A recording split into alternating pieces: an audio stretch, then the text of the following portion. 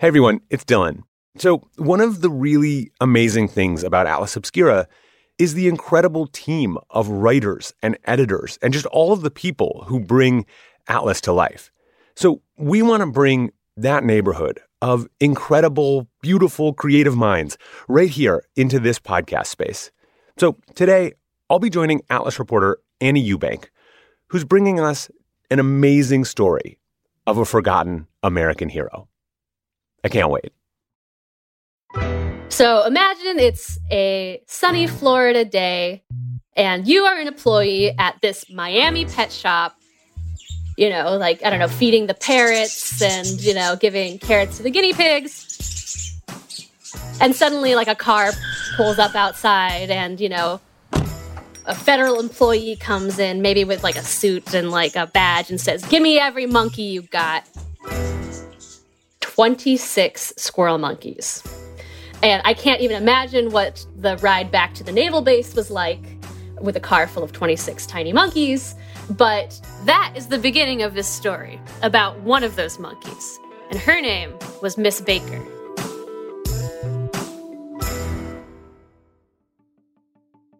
I'm Annie Eubank. This is Atlas Obscura, a celebration of the world's strange, incredible, and wondrous places. Today, we're stopping by the U.S. Space and Rocket Center in Huntsville, Alabama, to pay our respects to the First Lady of Space, an early American astronaut who was almost forgotten, but whose real fans still know where to find her. The incredible story of a monkey named Miss Baker. After this.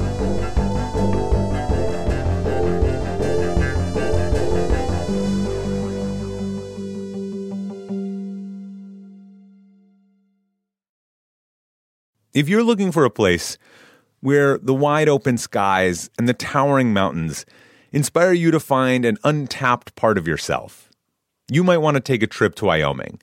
It's a place where bold, curious spirits forge their own way on all types of adventures.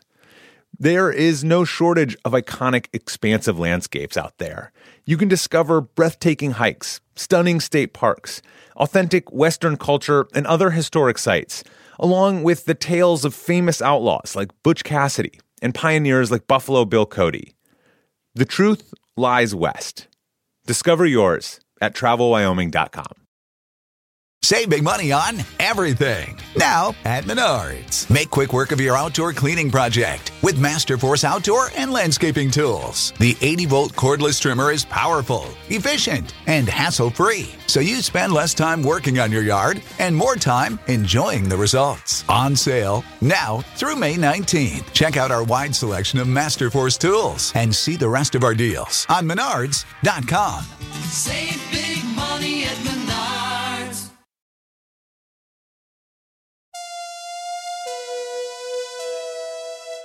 Okay, so what was the plan? What were they going to do with these 26 tiny, cute monkeys? I'm already worried about them.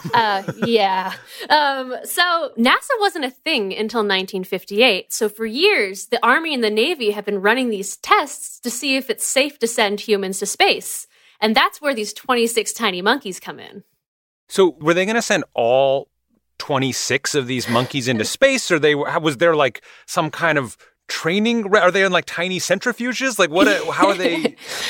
Just please imagine for a moment a monkey training montage.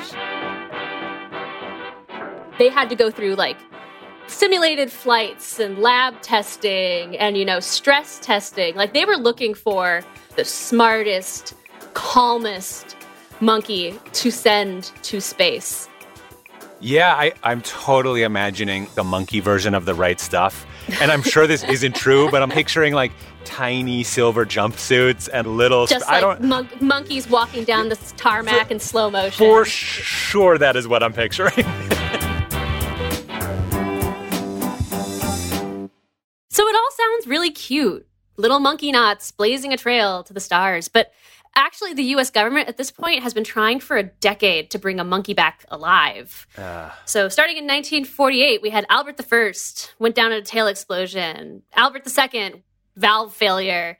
Albert III, his parachute didn't open. I mean, it's interesting. And this is it's both totally awful, but gives you some sense of why they're doing these experiments, right? Because they're going to send people into space. Their plan is to send people into space. Yeah, and they're just years out from sending people to space. And so far, they're just, just a bunch of dead monkeys. This is pretty grim up until we get to Miss Baker. How did they end up choosing Miss Baker? So it's spring of 1959. There's a launch scheduled. And so the Navy basically narrows it down to one candidate. And it's this tiny female squirrel monkey, barely an adult. And she's teeny tiny. You could hold her in your hands. She has this adorable little white mask on her face. Tiny little bear-shaped ears, a long tail, super long fingers. You see her and your heart just goes out to her. And the researchers really liked this particular monkey. They even named her TLC for tender loving care. They basically figured that she was the smartest, she was the most docile, and that she was the best candidate for this mission. Little known fact, 90s hip-hop group TLC named after her. Just for all you music buffs out there, store that one away. That's not true.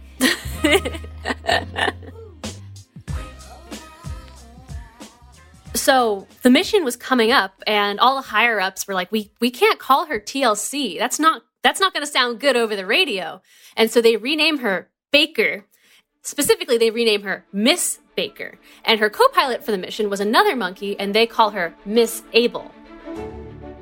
And so, finally, it's May 28, 1959. Launch day, Cape Canaveral. They load Miss Baker up into this really scary-looking contraption. It's like a water bottle or a metal thermos. And she's wrapped up in there like a mummy in this little jacket. And she and Miss Able are walked out into the tarmac where they launched all the ships. And they're loaded into the top of a rocket. A 50-ton Jupiter rocket. Jesus. 50 tons for two tiny monkeys. Okay, so they're on the top of this building-sized 50-ton rocket. They're tiny. They're cute. And this giant rocket, this big launch, it's all for them. There's nothing else going on today. So. 30 seconds and counting. 2:35 a.m. 3, 2, 1, 0. All engine running. We have liftoff. We have a liftoff. 32 minutes. Both monkeys are strapped in, escaping from the gravity of Earth and into space. At one point, they're moving at 10,000 miles per hour. Just imagine. That would be terrifying for anybody, much less a monkey. In total, they spend about 15 minutes in space, and then the nose cone detaches from the rocket, and it begins the descent. 45 minutes after the launch, the nose cone splashes down about 250 miles off the coast of Puerto Rico. Just after 5 a.m. that morning, the USS Kiowa pulls up and picks up the nose cone, and everyone is very nervous. They were desperate for these monkeys to have survived. So one of the guys aboard ship popped open the nose cone, and both the monkeys were alive. Everyone was just everyone was so happy. They radioed back to Cape Canaveral and they said, Able, Baker are perfect. No problems.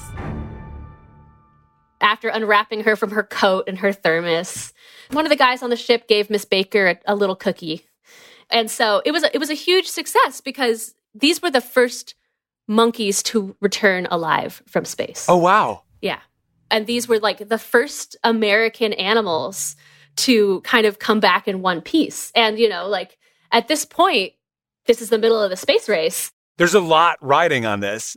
That's a very, very geopolitically important little tiny monkey. Yeah, she was a big deal. And she would be for the rest of her life. So immediately, Miss Baker and her co-pilot, Miss Able, are shipped off to Washington, D.C. for a press conference. Because Wait, what do you mean a press conference? They're monkeys. You got to understand, they are now VIP, very important primates. But 4 days after the landing, something really sad happens. Miss Able dies in a freak accident.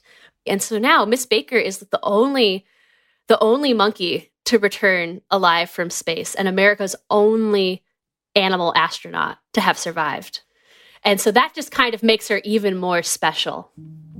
There were, newsreels about her, like children's books printed about her. Oh, wow. She gets fan mail, especially from children. She was on Good Morning America. At one point, she got double billing with the Jackson 5. Wow, whoa, that is famous. Yeah. I also love that, like, post her career in science, her life kind of like moves into like the gossip pages a little more, which like kind of happens to public figures like that. Like they do something. She's a starlet, like totally. She's even kind of given a title.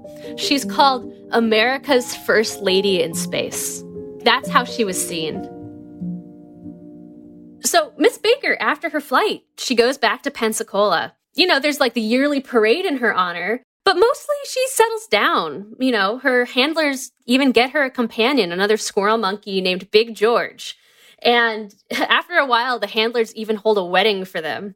So, like many young couples, Miss Baker and Big George moved to a bigger place, the newly built U.S. Space and Rocket Center in Huntsville, Alabama. And by now, it's 1971, and it's been more than a decade since Miss Baker took her spaceflight. So Big George, eventually passes away, and Miss Baker is immediately married off again to another monkey. And it's very celebrity, it's very tabloid. The Space Center even sends out engraved invitations and has a real judge come in to officiate. What? And they dress up Miss Baker in like a train and a veil, Whoa. which she actually rips off a couple minutes into the ceremony. Good for you. Good for you, Miss Baker. And so you just get this idea of like how precious she was to people.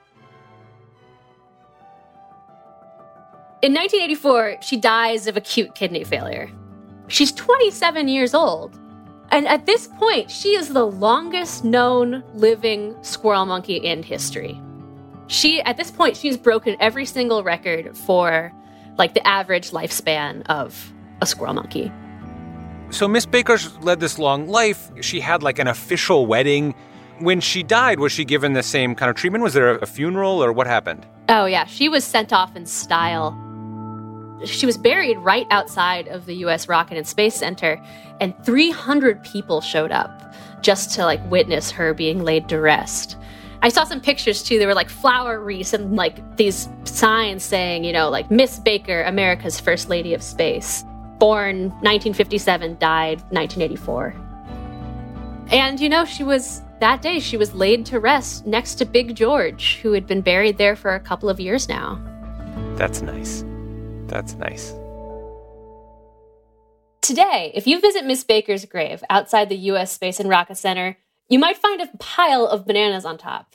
That was one of her favorite foods, along with cottage cheese and Jell-O, but that's much less, that's not, that's kind of harder to leave at a gravestone than a banana. Yeah, that would be a much more upsetting thing if it was just covered in cottage cheese and Jell-O. Yeah. I'm glad.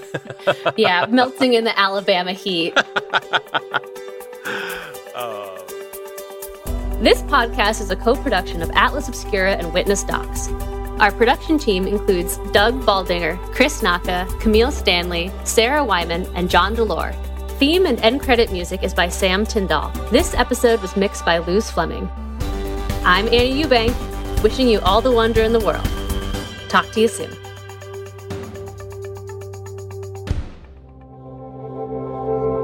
Witness Docs from Stitcher.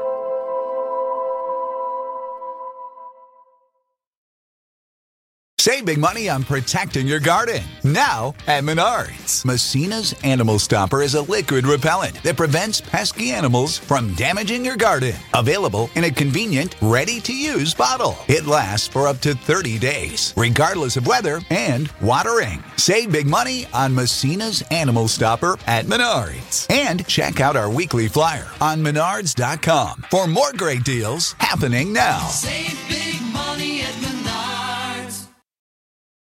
The living room is where you make life's most beautiful memories. But your sofa shouldn't be the one remembering them. The new life-resistant, high-performance furniture collection from Ashley is designed to withstand all the spills, slip-ups, and muddy paws that come with the best parts of life. Ashley high-performance sofas and recliners are soft, on-trend, and easy to clean. Shop the high-performance furniture in-store or online at ashley.com. Ashley, for the love of home.